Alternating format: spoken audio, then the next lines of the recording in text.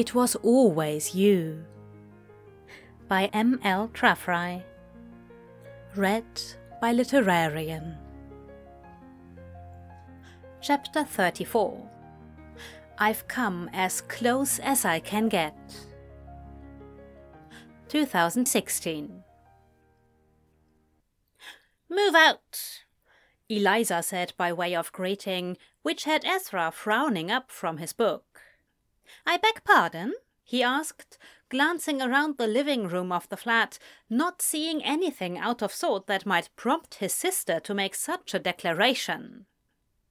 Adam was doing a puzzle on the floor, but that was the only toy out. There was soup on the stove, simmering, and while he wouldn't touch her laundry for anything, he had been courteous enough to wash Adam's. Eliza dropped her messenger bag by the sofa, her need to state those two words having been so great she hadn't even removed her winter gear. There was still snow in her hair as she plopped down on the sofa next to him. "Your boyfriend—" "Boyfriend?" Ezra interrupted, though she ignored him. "Cornered me at the market to ask if you'd mentioned maybe taking him up on that offer of a weekend at his place. Or perhaps if you thought of maybe going away on February break. Or perhaps Easter, because he would like to make sure he has the week off so you can go together." Ezra cringed. He'd already had a second discussion with Gabriel over how the night in the hotel wasn't meant to be anything more than just that, a night. He explained a few different times now that he really didn't want anything more than a friendship with him and that there wouldn't be any repeats. He wasn't entirely sure he meant that, which might be why Gabriel still peppered in the occasional hints or offers for more. He'd moved into the house he'd bought mid-October, and in the 3 months that followed, he tried to get Ezra to do something with him every weekend. He'd gone so far once, and thankfully only once, as to happen by Ezra with Adam on a meetup with Oscar and Richard in London. It was Richard complaining how stalking was so unbecoming that had made Gabriel realize that maybe he'd crossed a line there somewhere. Cornering Eliza was something new, and frankly, just as embarrassing. "Exactly how good are you in bed?" Eliza asked with a frown, and Ezra's jaw dropped, his cheeks burning. "It's a legitimate question, given that one night and he's following you around. Are you a secret Casanova?" "Do you even know what that means?" he asked her with a touch of condescension. "I didn't mean in the exact literal sense." She scowled. "But I do have to wonder. I can't believe I'm talking to you about this, but no. To my knowledge, I'm a fairly average lover. Gabriel is just a bit persistent in his want for more than I'm willing to give him." He sighed. "But if it's affecting your life and you would like me to move out—" "No," Eliza huffed, shedding her coat so it pooled around her on the sofa cushion. "Frankly, I'm loath to give up free childcare." "You make it sound like I don't work." He smirked. "Well, you know what I mean." She waved him off. "I do," Ezra conceded. "But maybe it's time." "Not yet," Eliza said, grabbing his hand and squeezing it.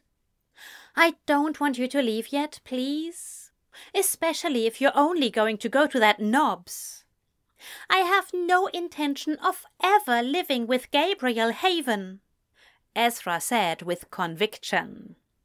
"If there was a way I could go back in time and prevent myself from taking him to bed, I would." "No bad, no tired," Adam said without looking up from the puzzle. Eliza's mouth contorted as she tried not to laugh, Ezra blushing once again. That, unfortunately, had her breaking any control she had on her laughter, and it spilled out in peals. "Ez," she said when she got herself under control. We've all made a questionable decision like that. It just happens yours is a bit too in love with you to simply let it be. That said, don't beat yourself up over it, all right? If he wants to make a commitment out of a fling, let him. He's only hurting himself in the long run. She smiled. But don't think I won't let it go anytime soon. The amount you've needled me over the years, this is my one and only time to get back at you with the same sort of teasing. But you can't do it in front of anyone else, Ezra warned. The less people ever know, the better. Bad enough you gossip to Marjorie. Yes, well, Marjorie is too excellent of a gossip to not be rewarded with an excellent tidbit in return. That, and I had hoped she may put the wanker off. Eliza confessed before getting up, collecting her jacket. What's for tea, anyway? Smells marvelous. And Ezra watched her go with a fond smile and a touch of heartache. Maybe she didn't want him to leave today or tomorrow. And maybe he wasn't ready to give up this strange sort of family life, but he would have to, eventually.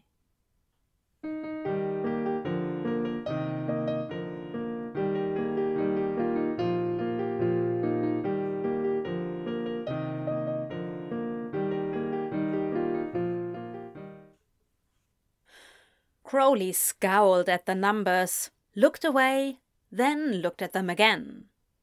Something was wrong. Somewhere along the way he'd forgotten something he had to have. Even if his accountant assured him that, no, he hadn't. Everything was accounted for. He should really stop worrying and start being much, much happier. Most businesses didn't turn this kind of a profit in a year and a half. And it had turned a profit. A fucking fantastic one, if he did say so himself. Wedding bookings were getting out of hand, really, and people were flocking to him from out of town because they didn't want to worry about the delivery, even though it was offered through the website and not at an unreasonable cost either. He was developing a reputation, even if he hadn't intended it. I wanted them to be wrong, Locke. What does that say about your crazy old dad? He asked, glancing over his shoulder at the smiling toddler in the corralled-off area of his office. Quasi-gata, he repeated with a giggle that had Crowley beaming. Oh, what to do, he lamented, putting a hand in his hair, ruffling and pulling it. He needed a second, bigger location. That's what it came down to.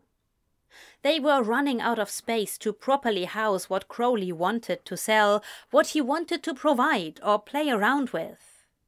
He had the profit. He'd looked so often at the projections, the current standings, the profit over last year, and they were all well above where they were expected. The biggest issue was he couldn't afford the sort of space he would need in London. Which meant going out of town, though that wasn't a bad thing. But he didn't know where, and that's why he was hoping the report was wrong, so he wouldn't feel he needed to make this decision. If there had been a thing they didn't record, something that would have brought the profits and whatnot down, then he could just shrug and say, maybe next year. He toyed with the idea of maybe going back to his hometown. Tony and Chrissy were there, as were Neil and Terry, for the time being. He liked the idea of being able to pop in and see them. But there were also all the people he used to know. He'd managed to run into Freddie twice more already, thought he saw Oscar once and ran the other way, not to mention all the idiots he'd gone to school with. He hated that the one person, or maybe the people, he'd have loved to run into, he never crossed paths with. That left him with nearly every other major spot in England for him to contemplate, and it was a bit overwhelming. Are you still staring at that shit? Bea asked as they plopped down in the other seat, practically throwing Crowley's coffee at him. They were much nicer in handing Warlock a cookie, something he dropped his toy truck to the floor for. It gave a nice, loud clang as it promptly became ignored. "Yes," he half-snapped, wincing at the toy's collision with the floor and thankful it didn't seem to be broken. "Just pick a place, you idiot. You're making this harder than it needs to be." "Easy for you to say," Crowley grumbled, setting that report aside and pulling up another one. "According to this, the places that we ship to the most outside London is Nottingham, Tadfield, Swindon, and, oddly, Cardiff." "Open a store in Wales." Bea began to threaten, but Crowley cut them off with a wave. "I'm not opening a spot in Wales," he grumbled, looking now to the map on his phone. I don't want to go too far, so Nottingham is out. Tadfield and Swindon are so damn close to one another, I don't know." "Might help if you look at property first," Bea grumbled. "What are you doing back here anyway?" he asked. Bea shrugged. "On break." "Right," Crowley said, checking his watch for the time despite his phone and computer being right in front of him. "Lunch. Should probably feed my child." "I already did that," Bea retorted, tilting their head toward where Warlock was currently finishing off his treat. "I meant proper food, but that'll hold him over at least. What do you think, honestly?" "Honestly, I think you're an idiot," Bea retorted. "Look, unless you want to build from the ground up, you need to have a place to buy. And even if you do want to start from scratch, you're going to need property.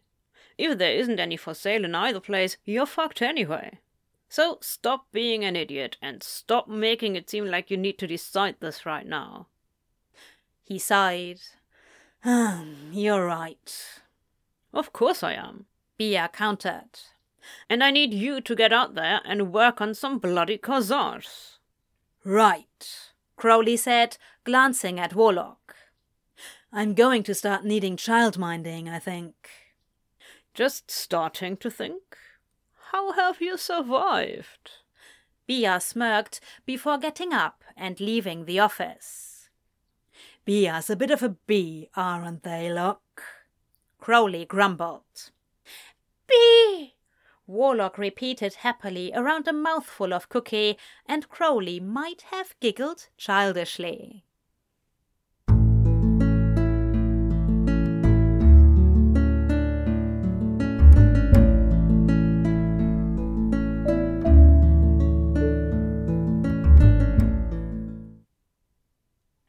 Ezra had been to Gabriel's home exactly twice since he moved in about 9 months ago.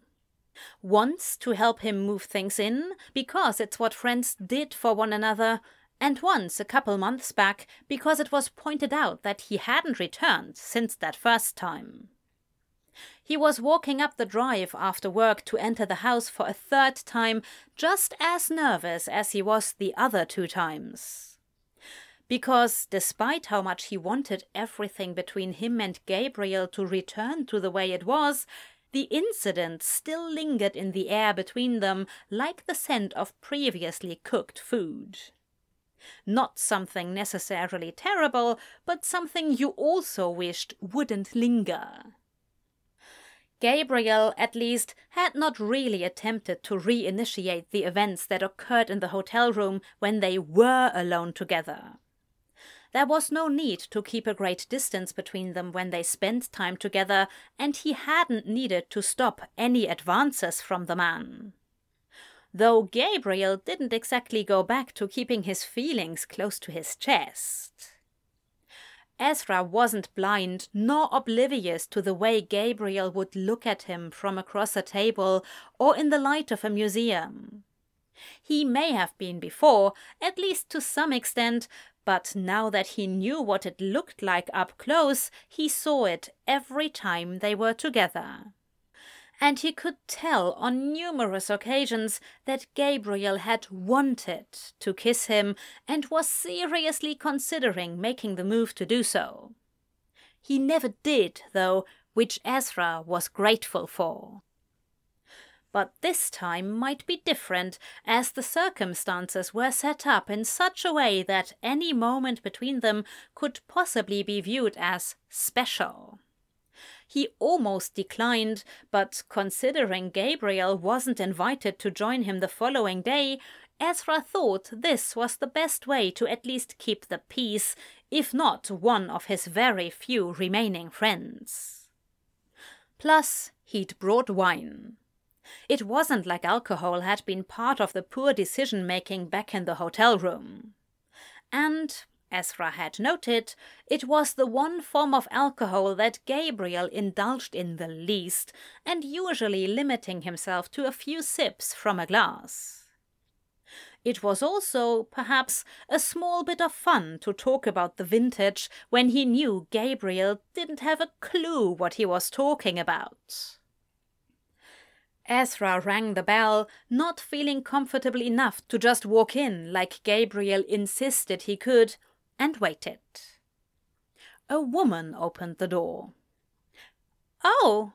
Ezra frowned, looking up at the house, down into the drive, at the car he was certain was Gabriel's, then back at the woman. You must be Ezra," she replied in an American accent. "I must," he replied, then shook his head to clear it. "I mean, yes, I am. Ezra Fell, and you might be?" he asked as he offered the woman his hand. She giggled. "Oh, such a gent." She said the word with a put-on air that made Ezra nearly physically cringe. "Gabby said you were exactly like one would picture an Englishman, but still." Ezra pursed his lips, then licked them while doing his damnedest not to smile. "Gabby?" he repeated as the woman stepped aside and waved him in. "Yes, he's just been going on about you for years. So glad we finally get to meet ya.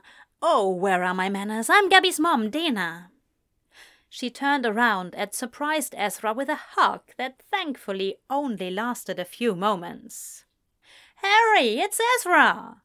she said as she let go of Ezra and led him into the sitting room. There was yet another stranger there, and beside him a slightly wide-eyed Gabriel. "Hello," Ezra said, looking first to Gabriel and then to who he would wager was Harry. "Ezra," the man said as he stood, his voice as deep as Gabriel's, perhaps even a touch more. "Heard a lot about ya." "Oh," he said, glancing at Gabriel. "I had no idea. I was also quite unaware that you were going to be visiting." "We surprised him," Dina said with a grin. "Just got in today, and we came right here from that airport in London in a cab. Knew where the key would be because it was in the same place we always kept it back home, and we came right in. Surprised him when he came through the door. Oh, I do hope we didn't spoil any plans." "Actually, Mother," Gabriel started, but Ezra waved him off. "None at all, I assure you," Ezra beamed, looking between the two parents. "I believe it was merely dinner on the agenda this evening. Perhaps a glass of wine and a rousing discussion of some variety, probably relating to literature or theatre." Dina grinned, clasping her hands together under her chin. "So glad to hear it. You'd swear the way Gabby acted that we were crashing some sort of date. Not your anniversary or anything, is it?" "An anniversary would imply we are partners," Ezra said, doing his damnedest to mask his annoyance in front of the parents. He glanced at Gabriel, hoping to relay just how not pleased he was, but found him staring up at the ceiling as if asking for some benevolent god to save him. Dina dropped her hands, her smile falling as well, giving way to confusion. "You're not? I swear Gabby said that you'd been serious for quite some time. Thought we were gonna have to talk him into making a... Well, suppose it wouldn't be an honest man, would it? You offended by that? The idea of Gab making an honest man out of ya? Harry asked with a deep frown. Perhaps a bit, Ezra thought to himself. Gabriel had said they were partners? For how long? How long has he been telling his family that he and Ezra were a thing? He hoped it had only been in the last year, though that just meant they had to have yet another discussion on how Ezra was more than happy for Gabriel to see other people. Gabriel, at least, was blushing so badly he was almost glistening. This was punishment enough for now, Ezra would wager. I wouldn't be offended, no, he assured Harry kindly, putting his annoyance at Gabriel on hold. But I'm afraid we're just friends, he and I. We have been for... Goodness, how long has it been? 12 years, Gabriel supplied automatically. 12 years? He repeated, an edge of regret in his surprise. 12 years meant that... Well, it was a bit of a reminder of how 7 years had gone by without... The curling smoke of sadness and guilt that came over him every May was trying hard to make the comeback now, a month past when it was allowed to. But Ezra didn't let it take hold. He barely allowed it to come around the month before. Time was marching on, and while he wasn't ready to let go, he was well past allowing his mistakes to haunt him. My, how the time flies, Ezra said with as much of a smile as he could manage. So, Dina said, amping up the cheer as if to chase away all the heaviness the moment had brought. Wasn't a date night, sadly, but was there a special occasion? Seemed like it might have been when we got in. It's Ezra's birthday tomorrow, Gabriel said. So... Oh, really? Well, happy birthday. How old, if it isn't too rude? Dina asked, cutting off anything Gabriel might have added. It will be my 30th, Ezra replied as he allowed Dina to lead him back into the kitchen. I'll be going out of town for the day, so I won't be around for a proper celebration. So you two decided to celebrate your birthday together tonight. Oh, that's so sweet, Dina said, smiling at Gabriel. Yes, he said. So if you'd like, I can point out some great restaurants around town. Oh, Gabby, don't be silly, Ezra interrupted, smirking when Gabriel couldn't seem to decide whether he should scowl or smile at being referred to by the nickname. Your parents flew all the way here to see you. Then he turned to Dina, taking her hand and surprising her. Parents are something to cherish. I lost my father quite young, and my mother only passed away less than a year ago. I would hate to get in the way of this valuable time together. Dina pouted sympathetically, patting Ezra's hand. You're not in the way, dear. You stay, we'll have dinner together like Gabby planned. Well, maybe not quite like he planned if the candles that were on the table when we arrived had much to do with it. And there's flowers somewhere. But no, if you want us to stay, we will, otherwise... I would be delighted to have you around. Ezra smiled, glancing at Gabriel once again, who now appeared both hopeful and defeated. And maybe you can tell me all about what Gabby was like growing up.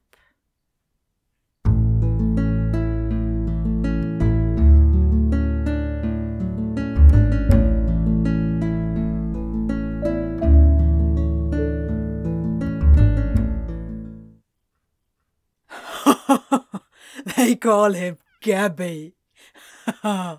Oscar said between bouts of laughter, Richard still wheezing. They were probably making a bit of a scene for the sort of restaurant they were in.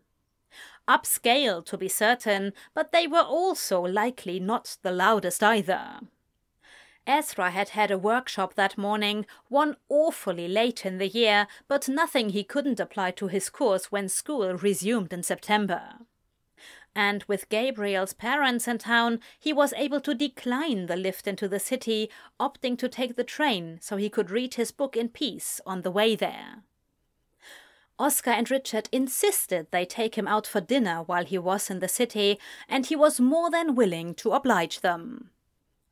Eliza had promised there would be cake upon his return to Tadfield and encouraged him, "For the love of God, Ezra, get a life!" to stay in the city as long as he wanted, so as not to feel rushed. Eliza didn't stop giggling for about 30 minutes when I told her, Ezra said, snickering behind his champagne flute.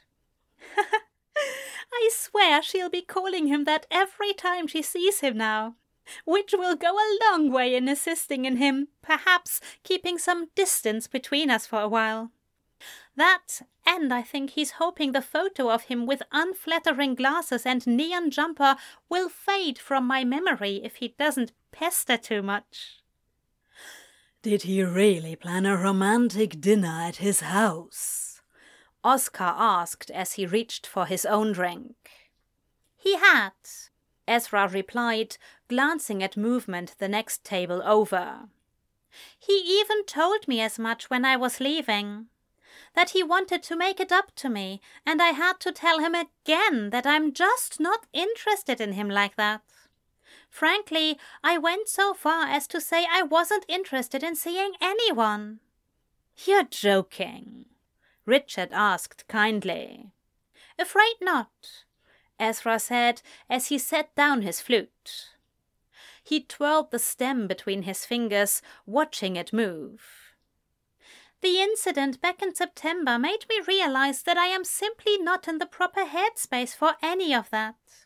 I clearly am not reading signals like I should. Otherwise I would have known that Gabriel had wanted far more than I could give, what he clearly expected. I just don't understand why you didn't call David, Oscar said simply. Well, it's hardly like I planned to be intimate with someone. Ezra rolled his eyes. I was just a bit adrift. He'd kissed me and I went with it. And in the moment it felt right. It was the aftermath that made me regret the whole thing. And even if I had known that a physical encounter was what I had wanted, David was out of town. Then, after biting his lip, he confessed, I very nearly called Anthony. You what? Oscar asked, while Richard frowned. Not for that. Again, I had no idea that it's what I had wanted. But I had his number queued up and was working up the nerve to just touch the call button. But then Gabriel... I genuinely don't know if I'm thankful for the interruption or bitter that it may have been the lesser of two evils. Oscar interrupted before taking a drink of his champagne. Anthony's the one you lost touch with, right? Richard asked, trying to keep up. Yes, Ezra nodded. And frankly, Oscar, I'm of the same accord to a certain degree. I genuinely don't know what might have been worse. For all I know, Anthony could have simply rang off and then I would have been far more of a wreck. And then, to change the subject, how is David these days? I haven't heard much from him. Here Richard beamed. He met someone, he said happily. A wonderful bloke who moved to France from, I think he said Canada. I'm not sure really, but he's exactly what David needs. He's actually looking to see if he can find a school to teach over in France, like an English immersion sort of deal. Oh, I'm glad to hear, Ezra said, feeling his heart ache a bit at the news. He was happy for David, of course he was. But that part of him that had wanted to love him still mourned what would never be. "You're next," Richard said with certainty. "You'll see, your Mr. Right is coming for you. Might take him a bit, but he is on his way." Ezra smiled sadly. "It's all right if he doesn't. I know 30 isn't old, but there is a part of me that's already accepted I may just be a confirmed bachelor of a modern persuasion." "Be patient," Richard said as he reached across the table and took Ezra's hand. "Your man is coming, I know it."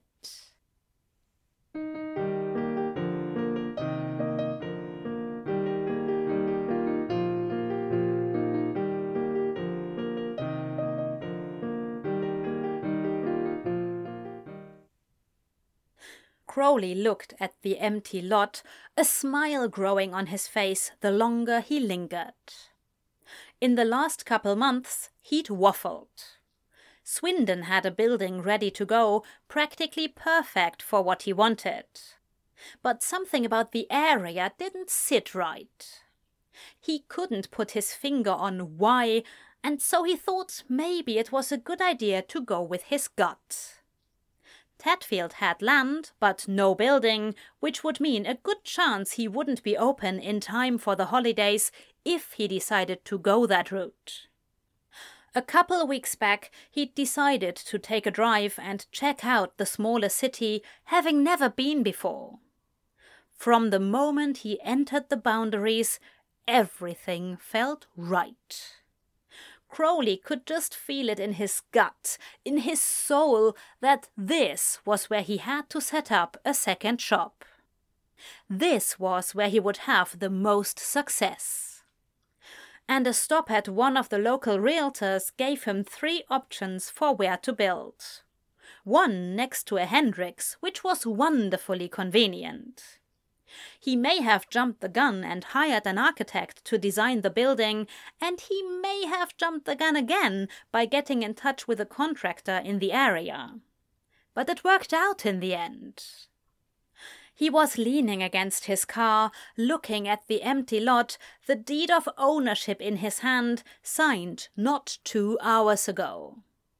He pictured the storefront, the white glass and white brick. He imagined the plants one would see through the window and how it would feel being in the greenhouse bit in the back on a warm, sunny day.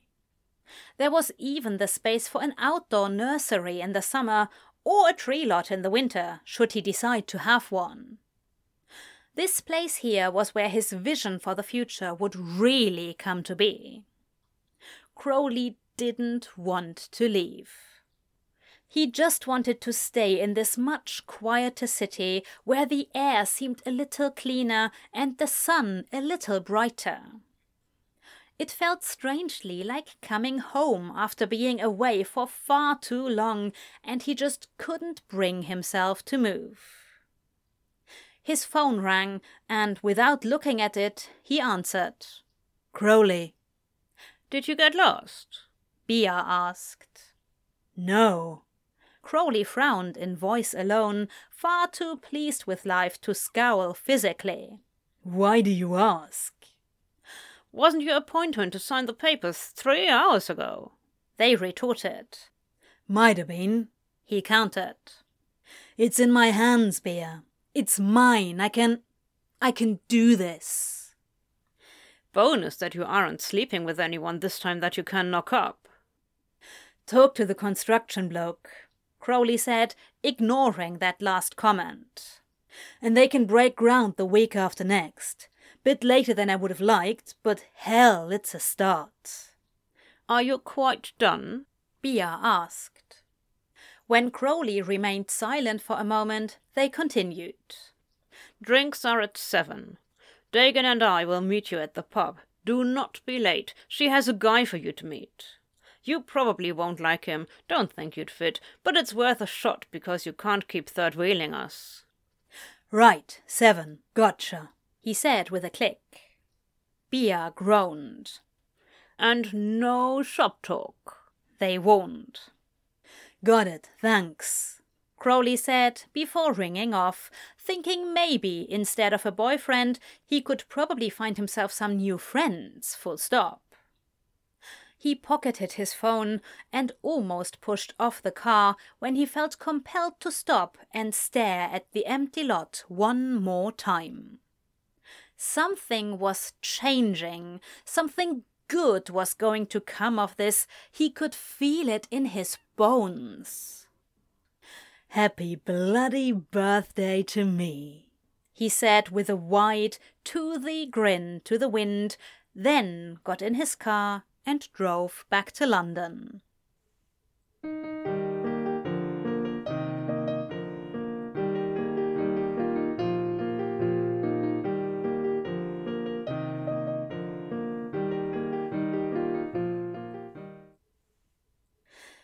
He went to Tedfield about once a week, twice if his sitter could squeeze him in, and oversaw what he could. Construction hats did nothing for his hair, so it was more flat these days, but if he wanted to be anywhere near anything, he had to wear one. It actually became quite beneficial in some ways, being at the center of it all when he could. It was surprising how many little things came up that the architect would have been consulted on, and then him in turn. It was also beneficial, he found, that he was able to sneak into a coffee shop each time he came up and order a massive round of drinks and snacks for the men and women at work. It seemed to make him a much more likable client, or at least he hoped it did. In the last couple months since construction began, Crowley went to the same spot, and each time he was there was a woman a few years younger than him, sitting in a corner reading a book. Book Girl, he called her in his mind. She was bloody beautiful. Book Girl had long dark hair, either up in a bun, half up in a bun, or tumbled down around her shoulders like it was today. She was always in a sort of witch-like outfit, skirts and blouses or dresses that gave off that sort of aesthetic without being obnoxious. It just fit her. And Book Girl had these round glasses that were always perched on her nose, which softened the extreme beauty to make her more adorable, almost approachable. Almost. He looked away before she could look up from her book and see the creepy ginger man turn toward her while wearing sunglasses. He'd forgotten his contacts that morning, Warlock having a particularly clingy day, and he'd run out of time to put them in when trying to peel his son off his leg so he could get other things done.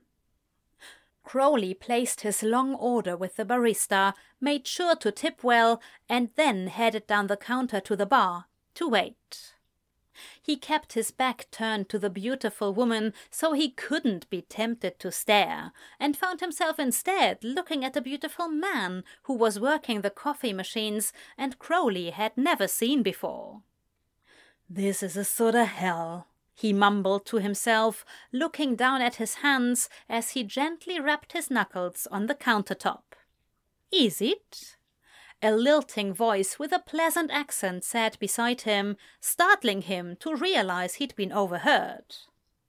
Of course, it was Book Girl. She smiled at him, seeming to know what he was thinking, then turned to the bloke and pointed. "He's been checking you out since you walked in, and when you came down this way, his posture has become much stiffer than it has been all morning, and his aura is light red." "His aura," Crowley managed to say. "Mm-hmm," Book Girl hummed sincerely, narrowing her eyes at a spot above his head. "You're all over the place, but I can tell you're equally attracted to both him and me, which really, I'm flattered, but I'm seeing someone." "Right," he said, feeling a bit like he was flailing. "I'm Anathema, by the way." "AJ," he introduced himself, offering his hand. Anathema took it with a smile, giving it a friendly shake in return. "Hello, AJ." she said, smiling. So, are you going to ask him for his number, or are you just… Crowley held up his hand, silencing Anathema and barely containing a nervous laugh.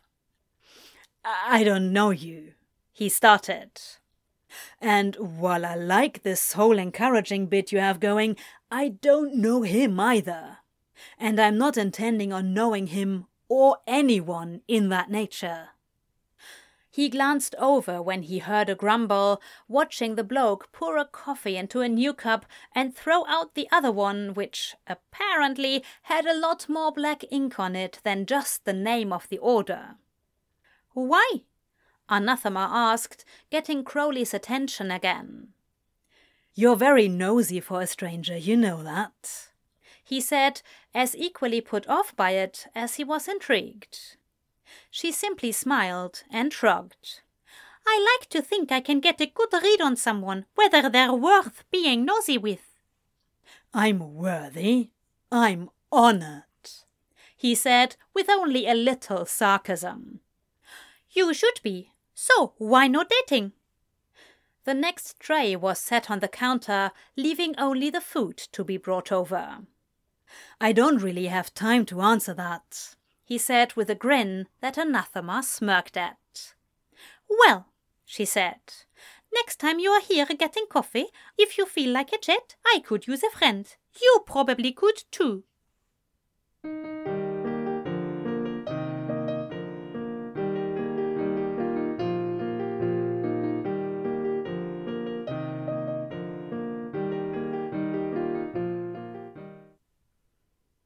Oi, book girl, Crowley called, much to Bea's and Dagon's displeasure. Shouting out for someone was something they didn't normally do, going so far as sneering at those who did. But the pub was full and rowdy, and Crowley could see Anathema was lost upon entering, not able to spot them easily through the lot of people. She beamed when she spotted Crowley waving, making her way through the crowd to the table, sitting in the chair next to Crowley's and giving him a quick kiss on the cheek. Bea's eyebrows nearly hit their hairline. Bea, Dag, this is Anathema. I hired her for the Tadfield job. Anathema, Bea, Dagon. A pleasure, Anathema replied warmly. Bea ignored her. You hired someone for a shop that's not even built yet, they asked Crowley. He shrugged. She wants a job to keep her busy. I'm gonna have jobs.